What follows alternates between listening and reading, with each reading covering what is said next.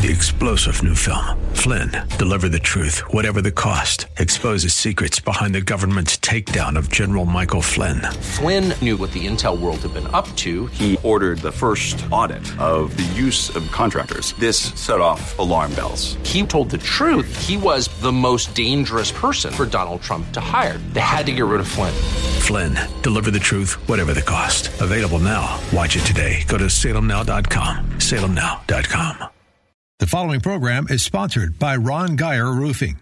The Bible describes events that will mark the last days, or end times. 2 Timothy 3:1 says, "This know also, that in the last days perilous times shall come." Matthew 24:44 tells us, "Therefore you must be ready, for the Son of Man is coming at an hour when you do not expect him." Bible teacher Ron Geyer leads us through Scripture that will help us to remain strong in the Lord. End Time Insights with Bible teacher Ron Geyer starts now. Hi, everybody. Ron Geyer back with more End Time Insights, and I found the right page. Hallelujah. You know, I never pay attention to where I end the week before. My lessons are long, and so I just stop somewhere when I'm out of time, and sometimes I'll actually remember to mark where I've stopped so I know where to pick up. Sometimes I don't, but I think I've got a notation here. Hallelujah. You know, these lessons, they go, and we teach them in Bible study on Saturdays, and normally one Bible lesson on Saturday is equivalent to 2 radio shows.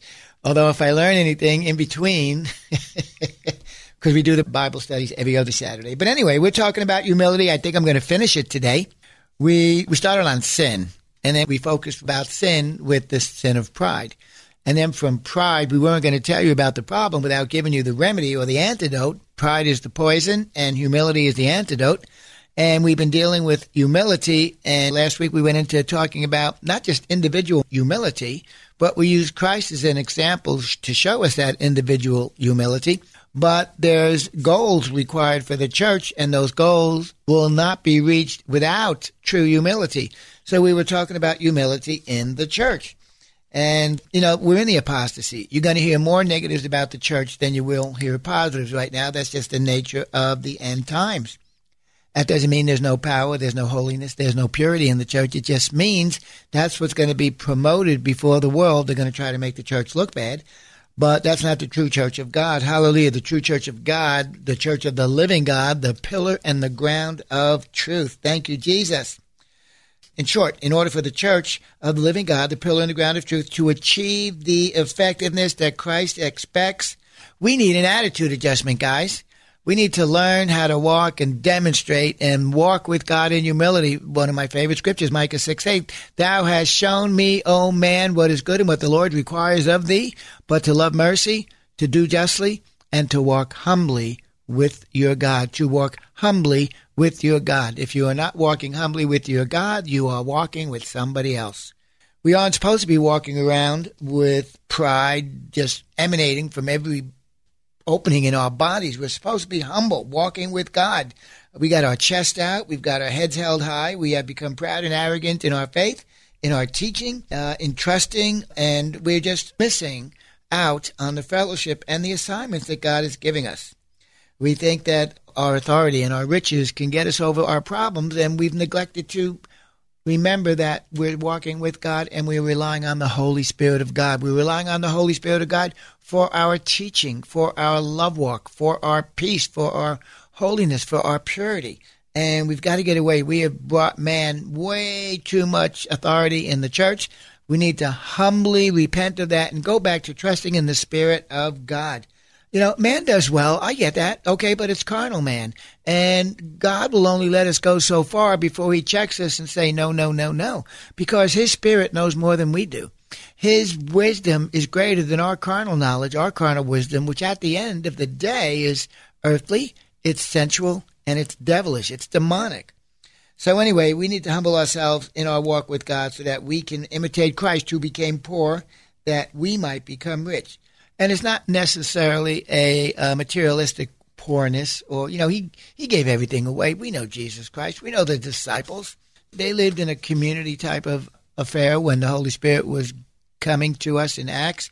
And it's not, I'm not talking about socialism. I'm talking about church living where unobtrusive, unmitigated perfectly pure love is demonstrated by the people of God. So he became poor that we might become rich. In humble service to others, in selfless giving, in sacrifice and suffering. That's the example that Jesus painted for us in the church. The millennium isn't here yet. It's coming. It's right around the corner. That's where we will rule and reign, saints of God. We need not be walking around in pride. We've got assignments. We've got work to do. And so we are in service to God for those who don't know him yet. Humility is missing from our teaching, not only in regards to the message of humility, but in the act, the demonstration of humility as well in our leaders. And I see it all the time. That's why unity is missing. If humility is missing, unity is missing. Many of our church leaders fail to demonstrate an awareness to their role as serving the people that they are leading. Without a selfless, humble church, there can be no unity. In the United States, right, with the hope and the promise of the American dream constantly paraded before us, even that message is in the church now. Even the church has fallen into the deception that wealth constitutes God's approval. No, it does not. Scriptures on favor and blessing from the Lord highlight and justify our greed, and they manipulate us away from the true lessons of humility, and they lead us towards pride and covetousness. We have become a church that is more into getting rather than a church that is into giving, all the while lining the pockets of those who preach such doctrines. We need to be careful, guys. Today's charismatic Pentecostal Word of Faith movement chooses to ignore the humble aspects of Christ's life and his teaching as well, and they focus on everything that is proud, everything that is above and not beneath, everything that is prosperous and not sacrificial. You know, they teach on things that are associated with strength, affluence, power, and authority.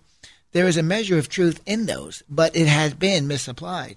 It gets lost in the excesses that they talk about. And, you know, we haven't accomplished anything yet. We haven't finished anything yet. Paul says, I can't wait to apprehend that for which I have been apprehended. The war is not over, guys. The battle still rages. But because of erroneous teaching and carnal goals brought about by carnal understanding and materialistic desires by our leaders, our preaching of today's gospel has left the truth in shambles. I believe much of Christianity has set its sights on distractions rather than the real goal of that of knowing God. Mark 16:15, and I love the simplicity of Jesus. And he said unto them, go into all the world and preach the gospel to every creature. There you go. It's simple. It's not hard. As you do that, you will come to know God better and better. As you do that, others will have the opportunity to come to God that you know, to come to know the God that you know. It's simple. It's basic. It's perfectly stated by Jesus. Perfectly clear. It doesn't need man's help. It doesn't need any alterations. It doesn't have to be changed or embellished, exaggerated. While God loves righteousness in our nation, in all nations, in Israel, his main concern is righteous souls. Let's not lose focus. Notice there are two aspects to oneness that the church is to be concerned with. Number one, the unity of the Spirit. Ephesians talks about that. And number two, the unity of the faith. We'll talk about both of them. Ephesians 4, verses 2 through 4.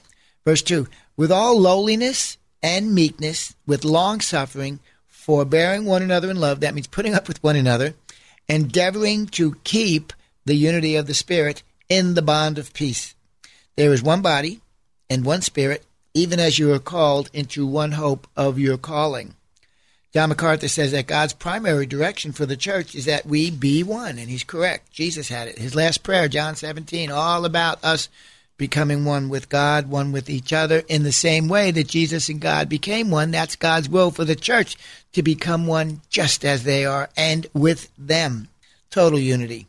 Jesus told us to love one another. Well, why is that? Well, then the world would know that we are from God. It's that supernatural love that there should be demonstrating that we know God. I'm sorry, I'm drifting off of John MacArthur's quote. Let's go back.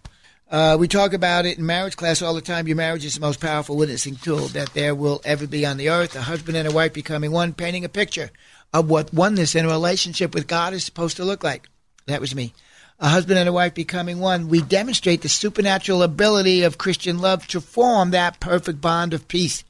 It speaks, it demonstrates, it witnesses that God wants us to be one.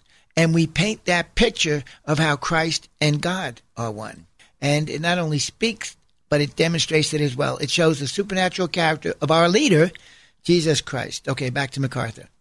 If in the midst of all of this disunity that we have now in the church and all of this lack of peace and all of this lack of love, there is a community of people who are totally in love with each other and our leader, who are totally one, who are absolutely united, then somebody, if we can demonstrate that, somebody's going to have to recognize that's not a human institution, MacArthur says.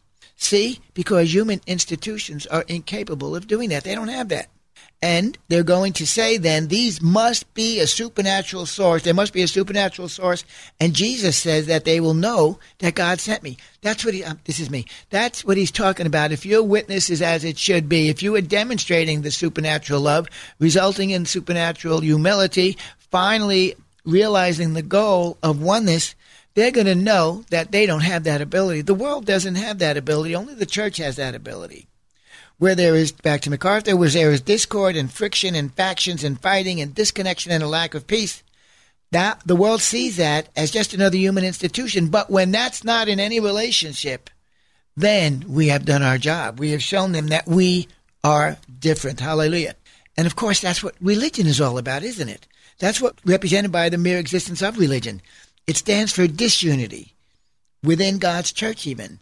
Religion is man's attempt to get to God. Right? The Pentecosts think they know how to get there. The Catholics think they know how to get there. The Libertarians have a different method. Lutherans have their own method. Church of Christ has their own way.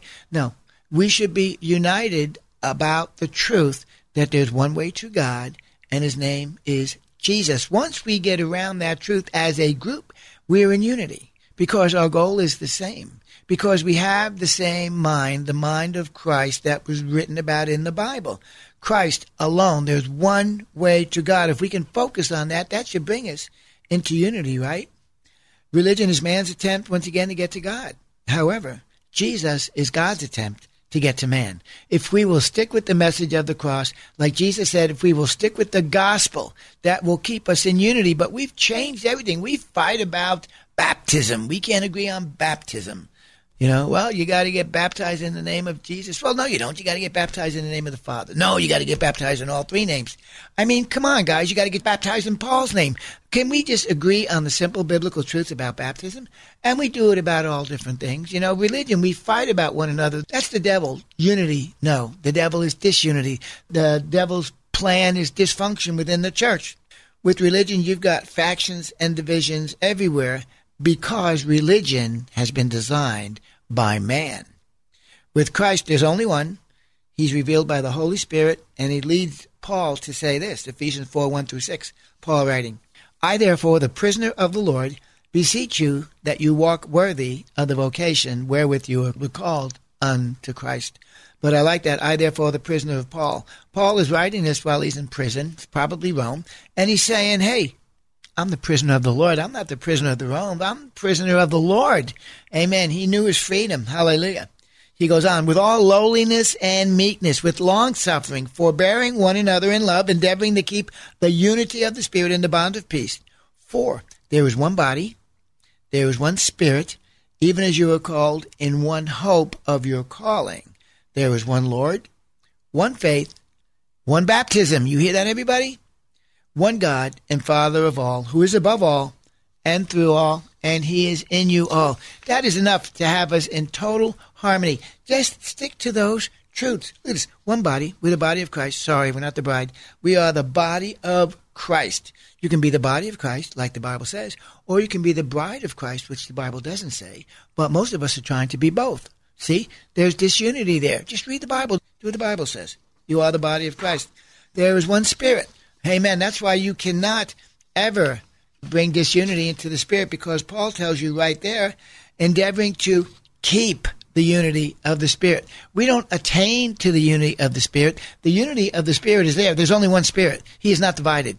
And we are to keep that. We are to walk in that. You're either in the Spirit of God or you're in the spirit of man. But you are always singular when you are in the Spirit, keeping the unity of the Spirit. Then there's one Lord. I think we got that, Jesus Christ. I think we're pretty good about that. Although some of us think we're following the Lord Jesus Christ, we're following the Antichrist spirit by our behaviors. There's one faith and there's one baptism. One God and Father of all. That's why I big pushed about Allah. Allah is not God. Sorry, family. Allah is not God. Who's the other guy? Buddha is not God. All of these other people, they are not God. Only one God. His name is Jehovah. Hallelujah. I should have my Bible with me and let you read it in Isaiah 45. I think it's verse 7. We were in Bible study the other day. God was anointing Cyrus. He was going to have Cyrus pass judgment upon Israel. And he just got up in Cyrus's face and he says, hey, you're about to get power. You don't know me, but I'm going to give you authority because I need you for my purpose and plan. But know this, I am God. I alone am God. I alone am the only God, and you will serve me. He laid it out in Isaiah for Cyrus. We should have a talk like that, right? God should come back down and tell us that all the time. Hey, he does. It's in the book. The Bible says God's judgments, they will make him known. When God's judgments are in the earth, the people will know God. But we've attributed God's judgments to other things, to Satan, to man, to natural circumstances, to the earth's calamity. Come on, guys, read your Bibles, please. Hallelujah. Religion comes in and it jumps all over these verses I just read you in Ephesians chapter 4. Man argues over all of that. We fuss and fight over baptism. We fuss and fight over Christ's lordship. The doctrines of faith, we can't get into agreement on them. We've got a better idea. Just stick with the Bible and do away with your pride and walk in humility. In my opinion, here we go, the unity of the Spirit is a fait accompli. That means it's already done. You can't disrupt the unity of the Spirit. It's impossible. It is done. It's above your pay grade. It's already here. We didn't work for it. We won't work for it. We either enter into it or we don't. Notice the language in the Scriptures, endeavoring to keep the unity of the Spirit. It's a done deal. The Spirit is supernatural. Man is not involved in that. He is always in perfect union with the Father and with Jesus, the Spirit. It's man that gets in the way. We either join in or we stay out. Another huge reason the church doesn't see the power of God demonstrated. So there we do see it. Our unity is our witness. Wise Brother Paul in prior verses tells us how to acquire this unity. Lowliness and meekness. Lowliness of mind and meekness, or another word, humility. That's all that is. Despite what we see today, there are no stars, guys. I'm sorry. For me, my heroes, they're all dead. I mean, I'm studying now. I very rarely listen to modern-day preachers. There's a few. But for me, I'm learning from Calvin. I'm learning from Spurgeon. I'm learning from even Charles Stanley. John MacArthur's alive. I listen to him. Jan Markell, Lamb and Lion Ministry. Franklin Graham, I love good stuff that Samaritan's Purse. We love that. We support that. Plus, he preaches the gospel. He's good. He's pure. We have our heroes, but like I said, most of them are dead and gone. Tozier. I loved him. These people that had the old-time truth, modern-day preachers like Dave Gusek, the Bible commentaries, Precept Austin, there's some wonderful teaching in there by people that are long gone. But, man, they didn't have the distractions that we had, and they knew their God. Hallelujah. So there we see it again. Our unity is our witness. Second, the unity of the faith. Remember, we just spoke about the unity of the Spirit. We are to keep the unity of the Spirit. We are to attain unto the unity of the faith. Ephesians 4:12-13.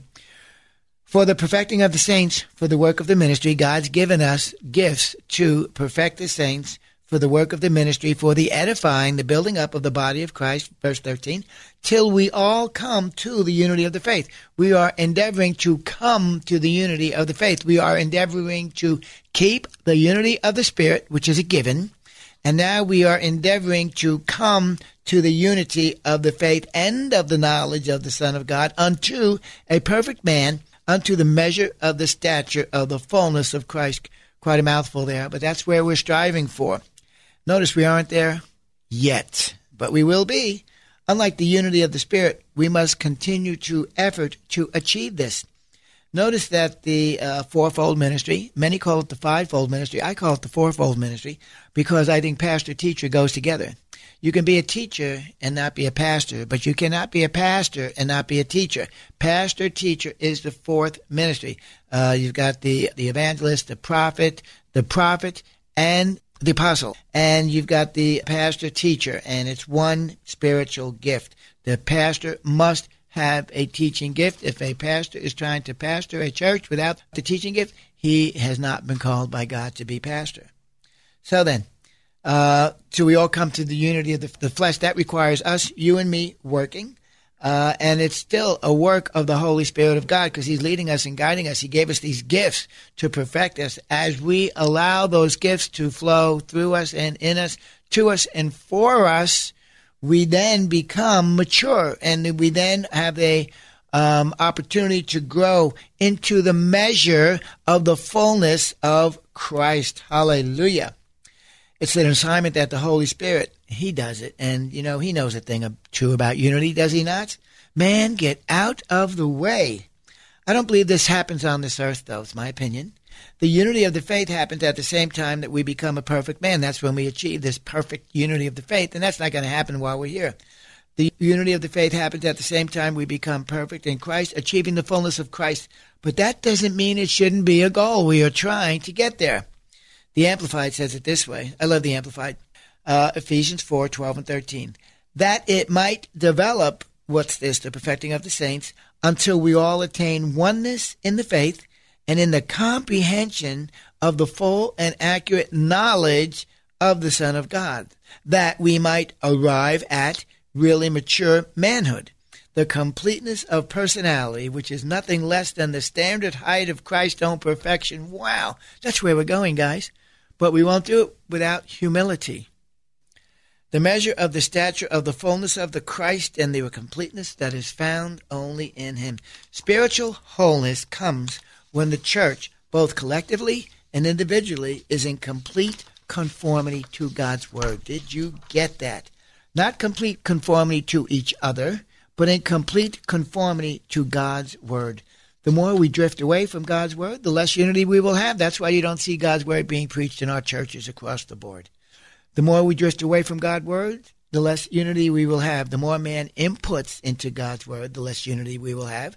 That's where religion is so dangerous. That's where religion comes from. Man talking about what he thinks the word of God means rather than sitting under the ministry of the Holy Spirit and revealing to us what God's trying to say. Man, he tries to understand God's word in his carnal senses. You can't do it rather than just accept it.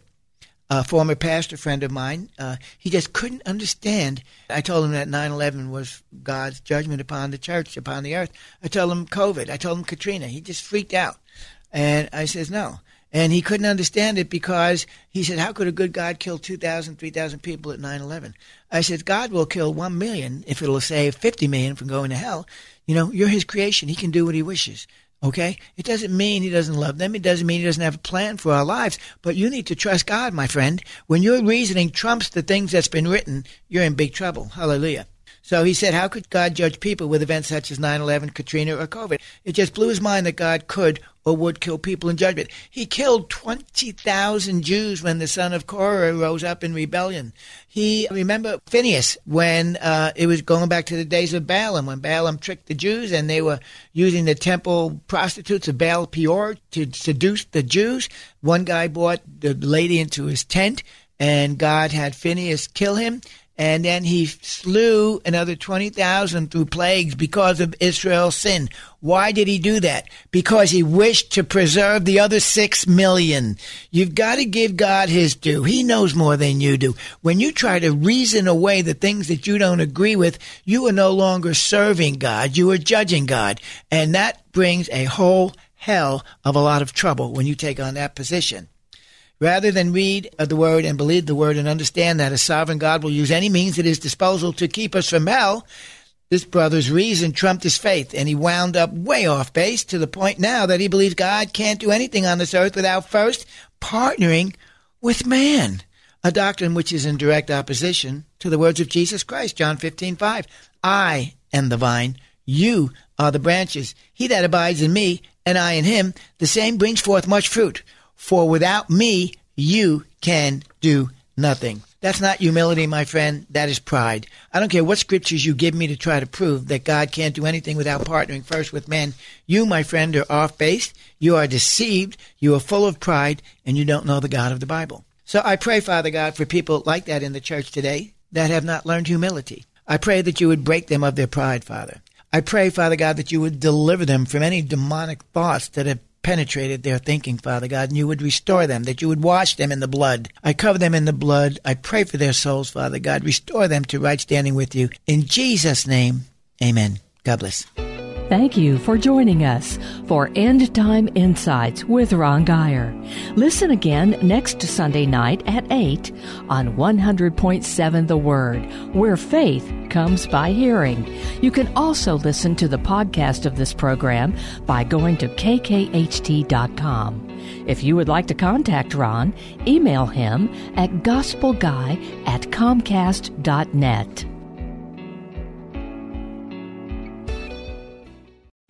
3-star General Michael J. Flynn, head of the Pentagon Intelligence Agency, knew all the government's dirty secrets. He was one of the most respected generals in the military. Flynn knew what the intel world had been up to. He understood its funding. He ordered the first audit of the use of contractors. This set off alarm bells. The explosive new documentary, Flynn, Deliver the Truth, Whatever the Cost, uncovers the facts behind this scandal. Flynn told the truth. He was the most dangerous person for Donald Trump to hire. I find out the worst enemy that I'm going to face in my life is right here in America. They took my assessment and they wanted me to change it. And I was like, I'm not changing it. They had to get rid of Flynn. With in-depth interviews, archival footage, and never-before-seen personal records of the man behind the headlines. I just felt like I was drowning. Flynn, Deliver the Truth, Whatever the Cost. Available now. Watch it today. Go to salemnow.com. salemnow.com.